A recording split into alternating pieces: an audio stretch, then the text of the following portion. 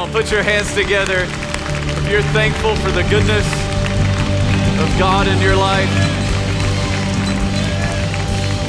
Hey, we're thrilled that you're here today, starting a brand new series. If you're new to church, series is simply a collection of messages around one theme, one idea. And I'm excited about the one we're starting for the month of February. It's going to be a great series. I hope that you make the commitment to go all in every Sunday of this series. You don't want to miss one of them. And I also want to challenge you to this. You know, we're only a month into the year. Is that you go all in the church. That I promise you, if you'll go all in for the rest of the year, everything, Sunday morning, small group, get on the dream team, be a part of just everything God is doing here. I promise you, at the end of the year, your life will be better, that it'll be better for the good. And so I want to challenge you to that. I've had so many people over the years that say, Pastor, I did it. I went all in, and I can't tell you how much it's changed my life for the good. And so I want to encourage you to do that. Well, hey, we're going to get into the word today. So why don't you tell somebody around you that, man, they look good today. They look good. You're glad to see them.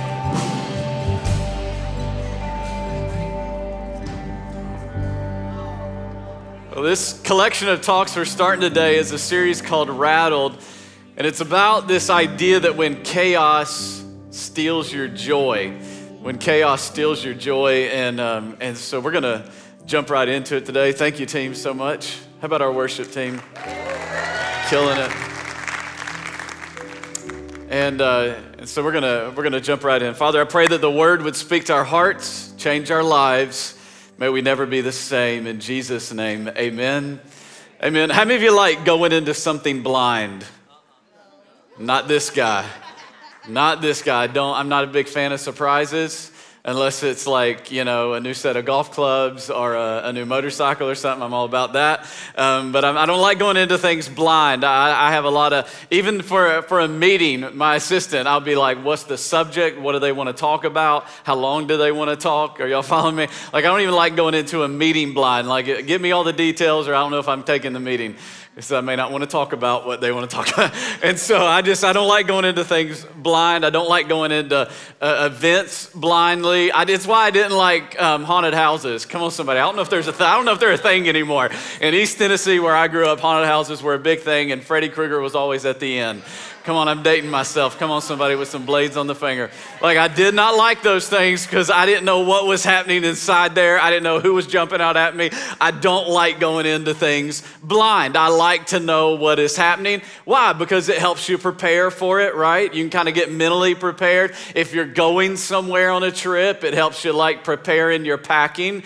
And it's just a little better. How many of you know it's better to be prepared?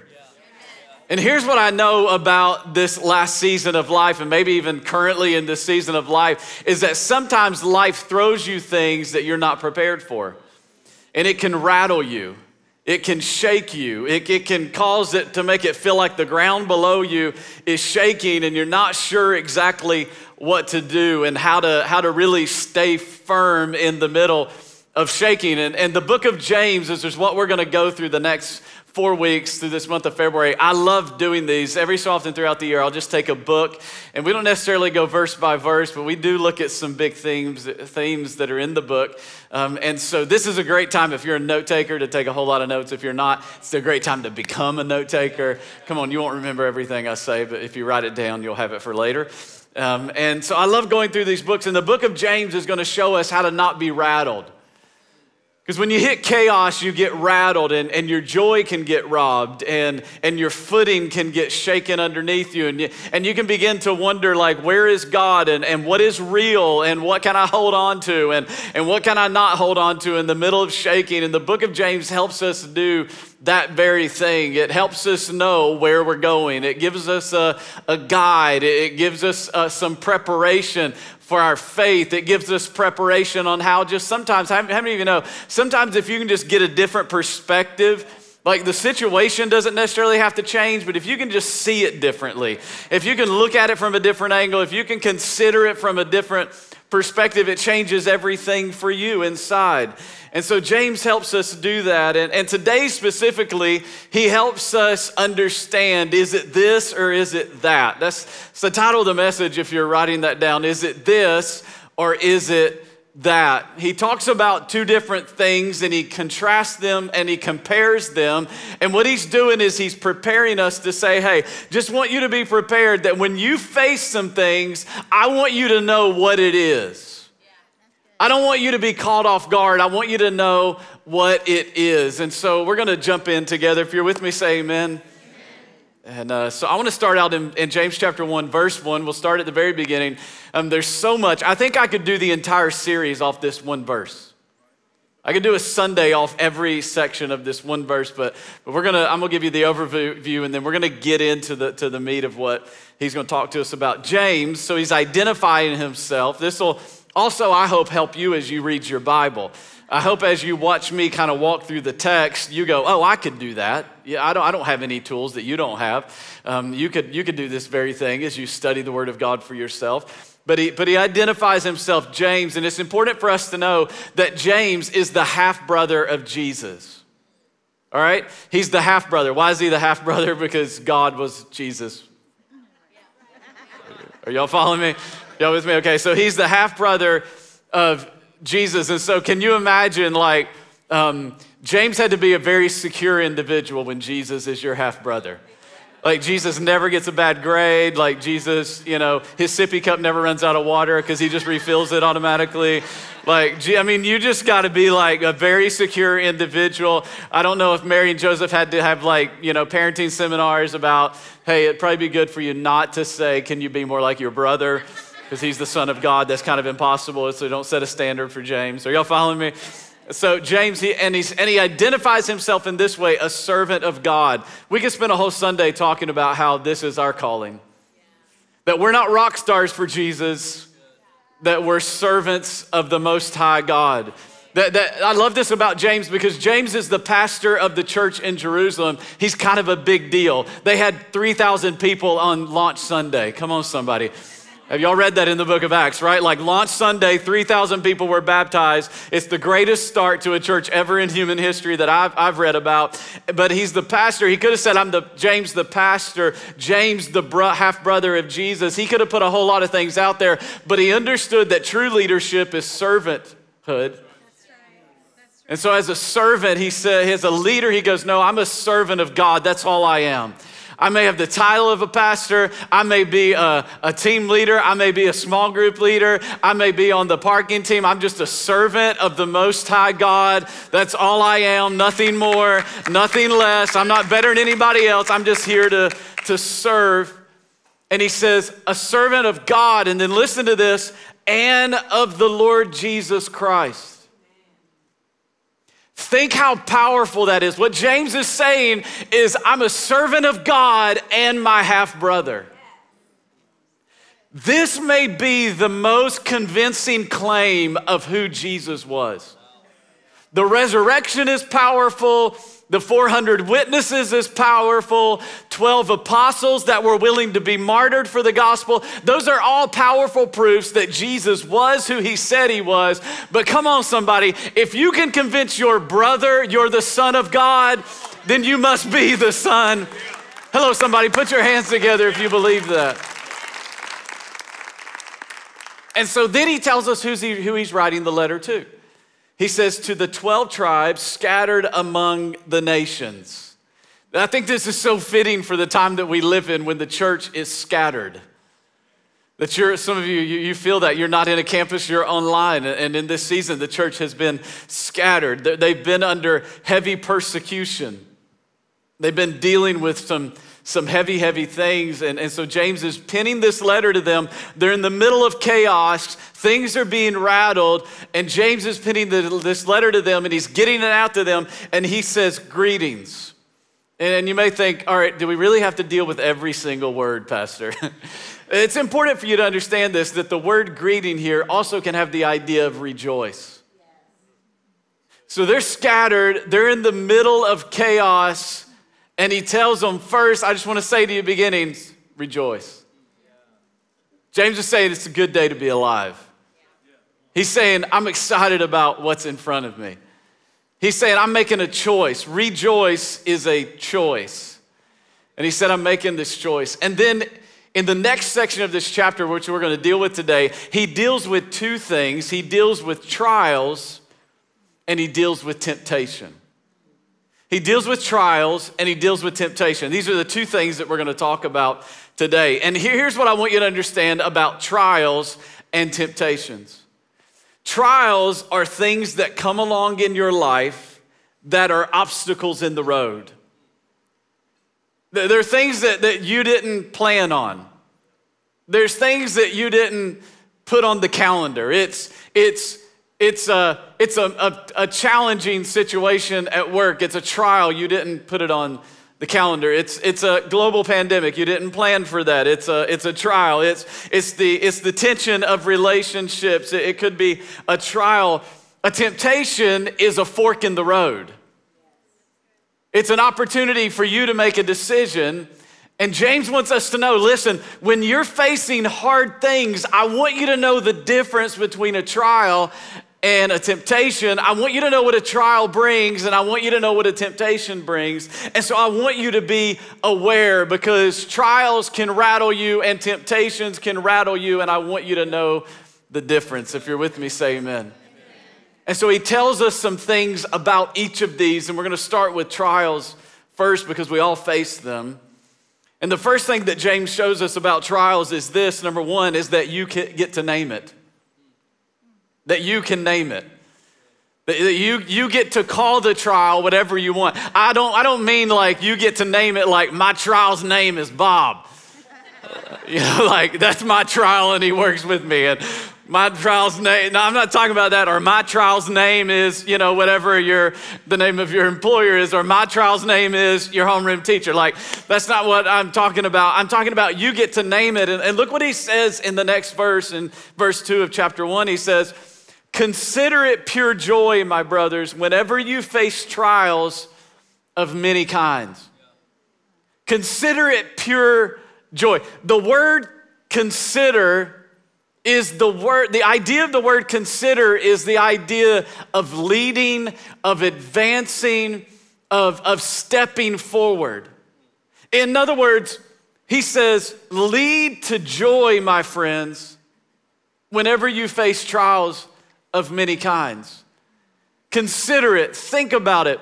Suppose it may be joy in the middle of it when you face trials. And some of you are thinking, James, have you lost your mind? Like I'm supposed to consider it joy that I'm walking through this pain? I'm supposed to consider it joy that I'm walking through this trial. I'm supposed to consider it joy that I'm walking through this financial hardship, that I'm walking through this relational tension, that I'm walking through uncertainty, that I'm walking through this anxiety that is gripping me because of the circumstances around me. I'm supposed to consider it joy. James is saying, yes, you get to decide what you call it. You can call it, it's over, life is horrible, this is gonna defeat me, this is gonna be the thing that takes me under. You get to decide what you call it in the middle of it. James is just saying, I would think you should consider it joy. That I think you ought to look at it and go, God is up to something in the middle of this, so I'm gonna find joy in this. It may not be making me happy right now, but I can find joy in the middle of it. Here's what I found about life. You will find whatever you're looking for. That if you're looking for it to be defeat, you'll find defeat. If you're looking for it to be depression, you'll find depression. If you're looking for it to be the thing that takes you out, it will be the thing that takes you out, because there is power in how you see it. James is just saying, hey, why don't you consider it joy? You got nothing to lose. Do you have a better option? Do you have a better perspective? No, he's saying consider it joy when you face trials of all kinds. James is not saying that you should walk around going, God, I'm just so thankful for these trials. I'm just thankful for the pain I'm walking through. God, this is amazing. No, he says, the Bible says, in all things give thanks, for this is the will of God. He doesn't say for all things give thanks. But he says, in all things, give thanks. So God, I may be walking through a trial right now, but in the middle of the trial, I can give thanks, not for the trial, But in the middle of it, I know you're good. I know you're faithful. I know you're consistent. I can find things to give thanks for in the middle of it. When you begin to consider it joy, it changes your attitude. And as my dad used to tell me, your attitude will change your altitude. And some of you in this season, you have flown at such a low level because your altitude has been dictated by your attitude. And your attitude is a choice. If you live your life just responding and reacting to everything you experience and feel, you will be schizophrenic. You will be emotionally unstable. I'm serious. Because you'll be happy in one moment because things are good, and you'll be sad in one moment because things are not good, and they said something negative about you, and insecurities will rise up, and you'll just be bouncing all over the place. No, you choose. Your choices lead, your feelings follow. And so James says, I want you to name it. Name it joy. And then he tells us why we can name it joy, because number two, not only can we name it, but you can use it. You can use trials. I thought the trial was using me. It depends on how you see it. No, you can use it. Here's what he tells us next. Because you know that the testing of your faith develops perseverance. Oh, so James, I can call this joy because God isn't doing something to me. God is doing something in me. God didn't send the trial, but God is leveraging the trial so that I can become stronger in my faith, so I can go deeper in my intimacy with Christ. So you mean I could come out of this season? You mean I could come out of this pandemic more full of faith than I've ever been? I could be stronger than I've ever been. I could be more full of joy than I've ever been. I may have some scars for the battle, but I'm better because of the battle. You mean that could be my story? Well, it depends on how you use it. You could come out of this more bitter. You could come out of this more discouraged. You could come out of this situation in your relationships more beat up. Or you could determine, no, I'm going to allow it to develop perseverance in me. I'm getting more resilient. I'm getting stronger. My faith is bigger. My belief is higher. My destiny is more sure because I'm allowing trials to do something. I got joy. I'm walking through it, but I got a smile on my face. I'm dealing with it, but I got a smile on my face. I cried myself to sleep last night, but I'm getting stronger. I'm getting better. I'm using it. I'm not letting it use me. I'm using it. Why? Because perseverance must finish its work. Somebody shout, finish it. Finish it. Don't go halfway. Don't quit too early. Don't, when the heat gets turned up, go, I got to run out of the kitchen. No, you lean into it in that moment. Why? Because it's finishing. Let it finish its work. Let God finish the work. Let God complete the thing in you. Why? Because he wants you to be mature and complete. The word complete is whole, not lacking anything. Here's the deal. If you're walking through a trial, if you'll allow God, he will use it to complete you, fulfill you, make you whole. I don't like it. I don't like going to the gym. But I like being healthy. I don't like the strain. I don't like the stress. It's going to make me whole. I don't like the stretching, God. Well, the stretching grows your capacity. He's trying to complete something in you. He's trying to fulfill something. And here's what else James tells us about being in the middle of trials. He tells us this, number 3, that in the middle of them, you can ask for help. Not only can you name it, you get to determine what it is. Not only can you use it, you can come out better or you can come out bitter. You can come out stronger, you can come out weaker. It's up to you. It's not God's fault. It's what you do with it. But he also tells us that in the middle of it, we can ask for help. Look what he says next. He says, if any of you lacks wisdom. This has been my prayer at least on a weekly basis since my early 20s, because God has always put me in positions that were way over my head. And I took this promise to him so many times, probably 1,000 times. Said, if anyone lacks wisdom, he should ask of God who gives it generously. I tell God all the time, you told me you'd give it to me generously. To all without finding fault, and it will be given to him. But when he asks, listen, he must believe and not doubt. So you can't go, God, I trust you for some wisdom, and then go, I hope he really does it. No, I pray, and then when I get done praying, and y'all may think I'm crazy, I just stop and go, God, I thank you, I'm full of wisdom. I got wisdom beyond my years. I got wisdom beyond my experience. I got wisdom that will blow the minds of people. They'll look at my age and think I'm 20 years older than I am, because the wisdom that I have is from heaven. You can't doubt, because he who doubts is like a wave of the sea, blown and tossed around. Man, doesn't this apply to how trials are? They either blow you around or they anchor you and they get your footing solid. God, I'm trusting you in the middle of this. God, I want wisdom to know how to handle it. I want wisdom to know how to walk through it. I want wisdom to know how to come out better on the other side of it. And he said, that man should not think he will receive anything from the Lord. He's double-minded, unstable in all his ways. In other words, you can't walk through a trial like 1 foot in faith and 1 foot out of faith. Are y'all following me?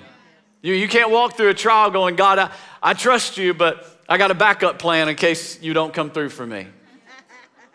No, God's saying, I want you to go all in with me. I want you to be 100% that I've got you, I'm caring for you, I'm walking with you. And so a trial is an obstacle in the road, and when you face the obstacle, you get to decide what you can do with it. Complain, bitter, upset, griping, or you can name it joy. Why can you name it joy? Because you can use it, you can leverage it. You can come out stronger on the other side of it. And in the middle of it, he says, hey, if you need some wisdom, just ask me. God says, I'll give you wisdom. I'll help you to know how to walk through it.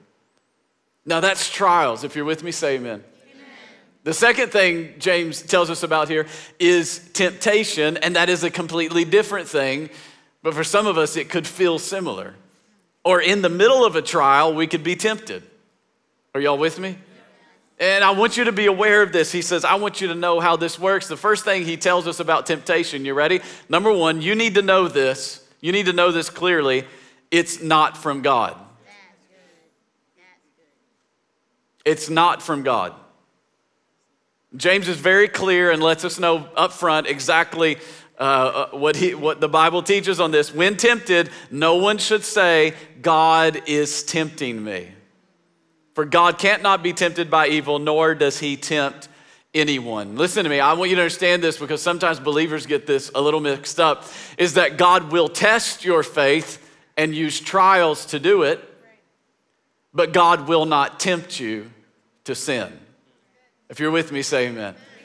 God will use trials to test your faith, but God cannot be tempted by evil, and he cannot tempt anyone else with evil. And so here's what I want you to know, is that unequivocally, God does not have even the ability. Well, God can do anything. God can make a rock that he can't pick up.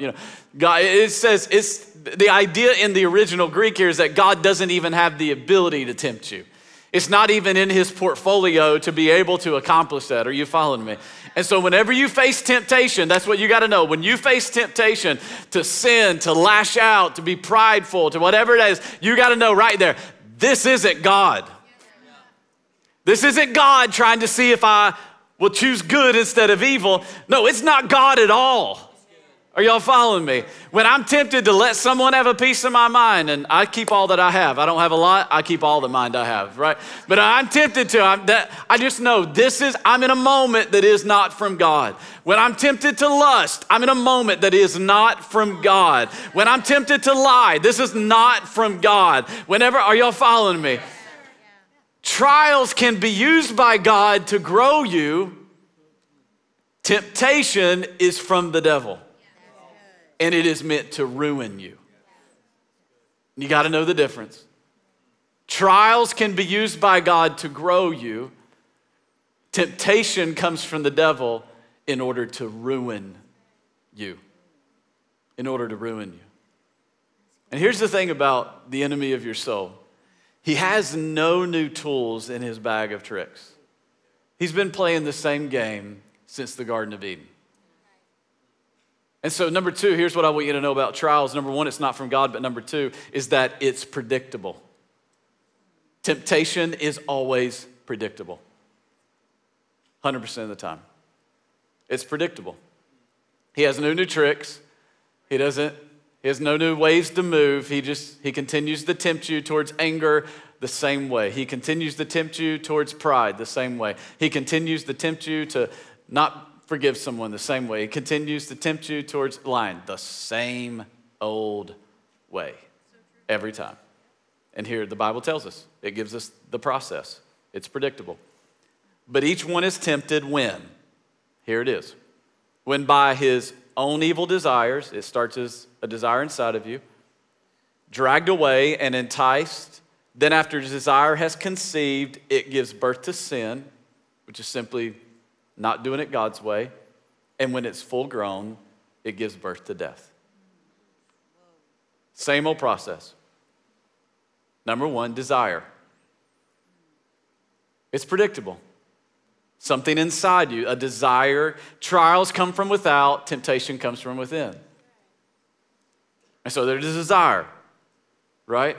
Someone offended me, I'm not going to forgive them. Desire starts as a desire. Affairs don't start as affairs, they start as desires.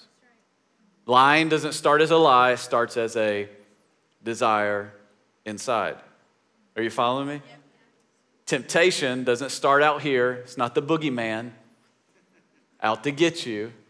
It's not somebody in a red suit with a pitchfork out to get you. Starts as a desire right in here. Are you following me? That's what James says. Start by our own evil desires, and we all have them. All of us are in that boat. That's how it starts. It's predictable. The enemy works the same way, capitalizes on the desire, and leads to disobedience.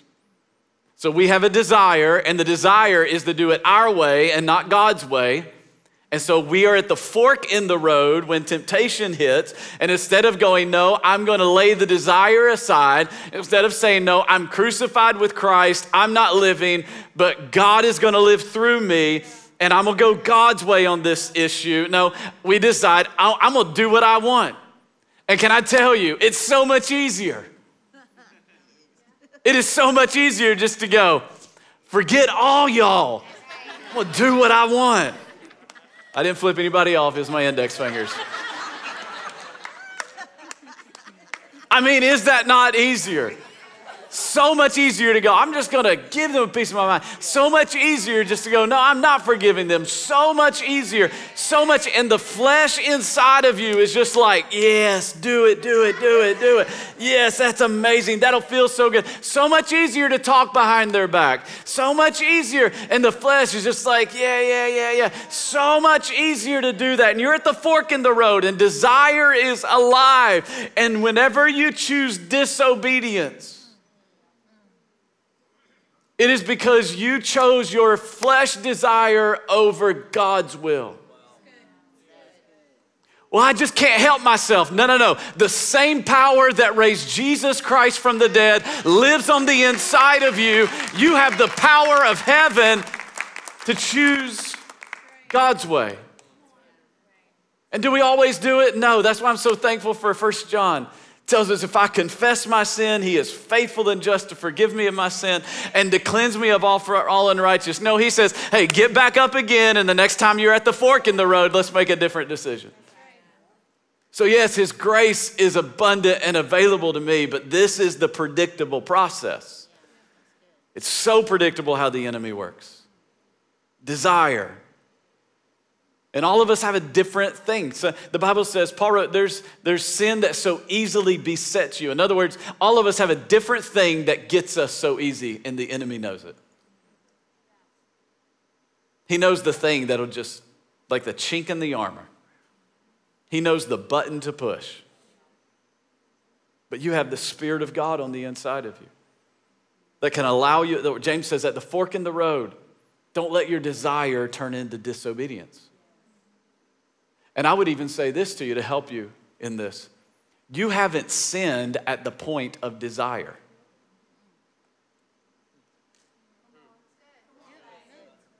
You need to understand that, because some of you live under so much shame because of the desire. You haven't sinned at the point of desire, you sin at the point of disobedience.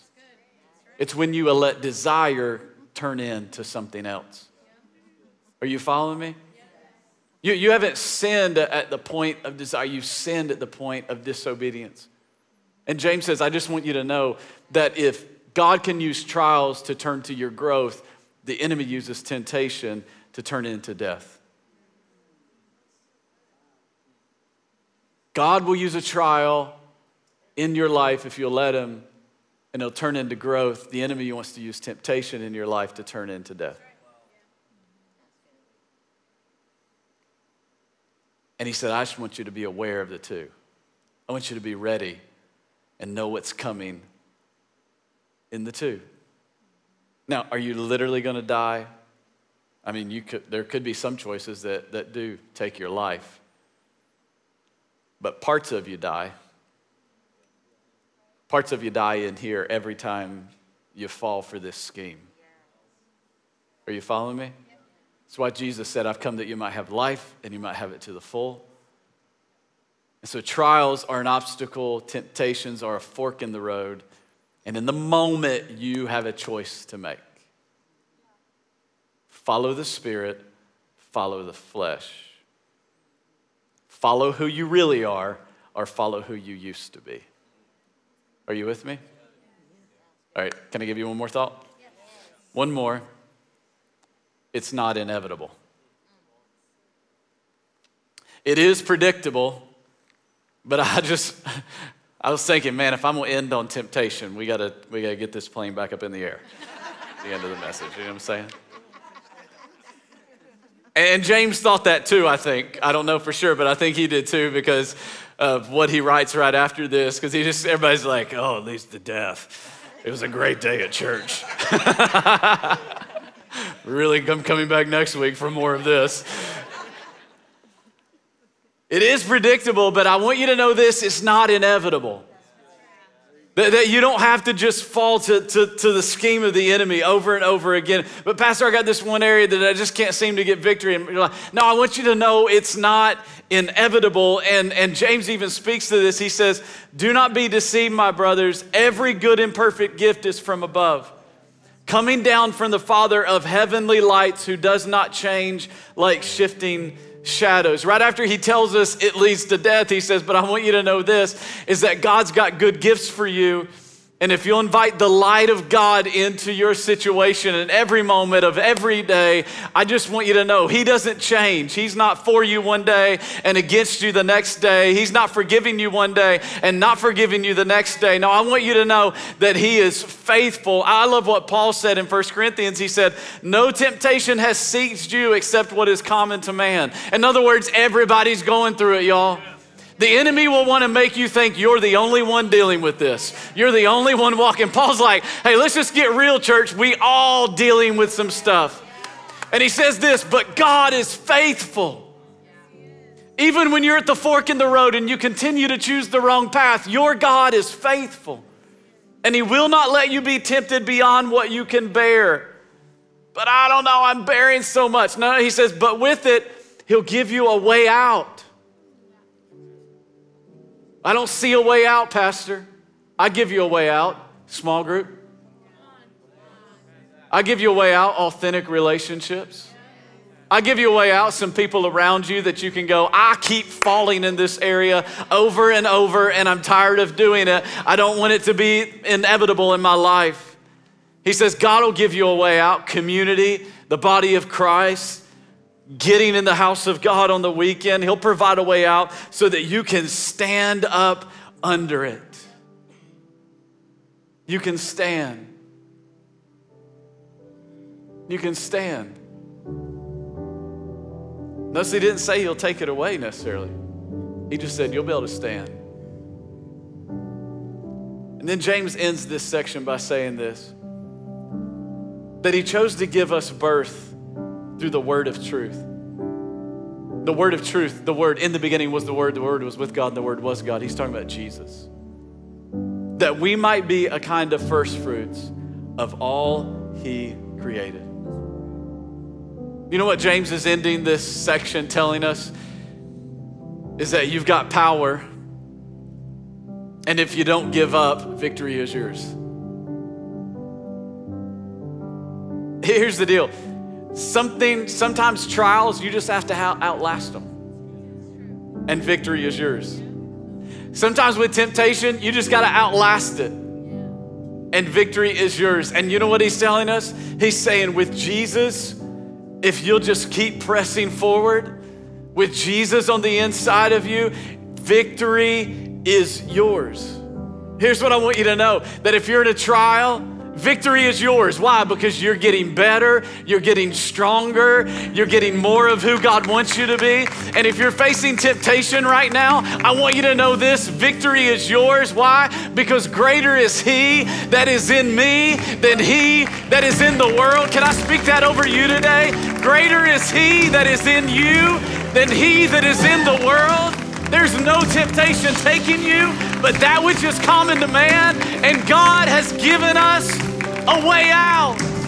Come on, somebody shout, victory is mine in the name of Jesus. Come on, do you receive the word today? It's gonna be a good study, y'all. It's gonna be good. Book of James is gonna help us a whole lot. So some of you are rattled by trials. No more. No more. It's joy because God's growing something in you. And some of you are rattled by temptation. No more. No more. It's predictable. You know how he works. You're aware. You can call him on it. Victory is yours. Why? Because we've been born through the word of truth, the person of Jesus. We're the first fruits of all he created. Because of that, we have victory. Will you pray with me? Every campus, everyone joining us online, every head bowed, every eye closed.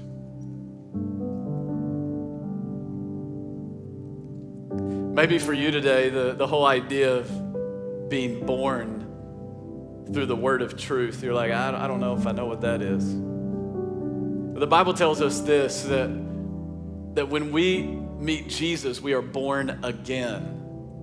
That's what Jesus told Nicodemus, John chapter 3. Nicodemus said, how can I get back in my mom's womb? And Jesus was like, nah, you're not getting it. I'm not talking about being born of water. I'm talking about being born of the Spirit. And for some of you, that's what you need today. You need to be born again. Something needs to come alive on the inside of you. And I'm just telling you, religion will never do it for you. I'm telling you, possessions will never do it for you. Relationships will never do it for you. Substance will never do it for you. They will never do for you what only Jesus can do. Only Jesus can make you come alive on the inside. He tells us how. He says, if you'll confess with your mouth that Jesus is Lord, believe in your heart that God raised him from the dead, you will be saved. And so I want to invite you to do that today, no matter where you're joining us from in one of our rooms online. If that's you, you'd say, Pastor, I'm not alive. I don't know that I know Jesus. I don't know that I've ever been born again. Today, I want that. If that's you, just pray this with us. We're all going to pray together out loud for the benefit of those praying for the first time. Just say, Jesus, I need you. I ask you to forgive me of all my sin. I believe you died for me. I believe God raised you from the dead. Today, I make you my Lord and Savior. I thank you for a brand new beginning. In Jesus' name. And everybody said amen. Amen. Come on, let's celebrate all those who made that decision. Hey, if you just did that, the scripture teaches us that all of heaven is rejoicing with you. And we want to know about it. We want to rejoice with you. We're not going to show up at your house or anything. I just want to get a free resource into your hand. A couple years ago, I wrote a book called Fully Alive, and it's all about how to live this faith journey. And here's how you get it. It's really simple. Just text the keyword LCS to 94,000, LCS to 94,000, and we will get that in the mail to you, no matter where you live around the world. So LCS to 94,000, we'll get that out to you this week. Well, next week we continue this series. Don't miss a week of it. Just determine in your heart, I'm gonna have perfect attendance for the month of February. I think it'll bless you and help you. If you found today's message helpful, feel free to rate, review, or even share it with a friend. Also want to encourage you to think about partnering with us. Together through your giving, we can take this message around the world and make a difference in the lives of so many people. Thanks again for joining us today. If you would like to partner with us, you can do so by clicking the link in the description, visiting lifepoint.org/give, or via text messaging on your mobile device. Just text the dollar amount of your gift and keyword LifePoint to 45777. Thank you for your generosity. We can do so much more together than we ever could apart.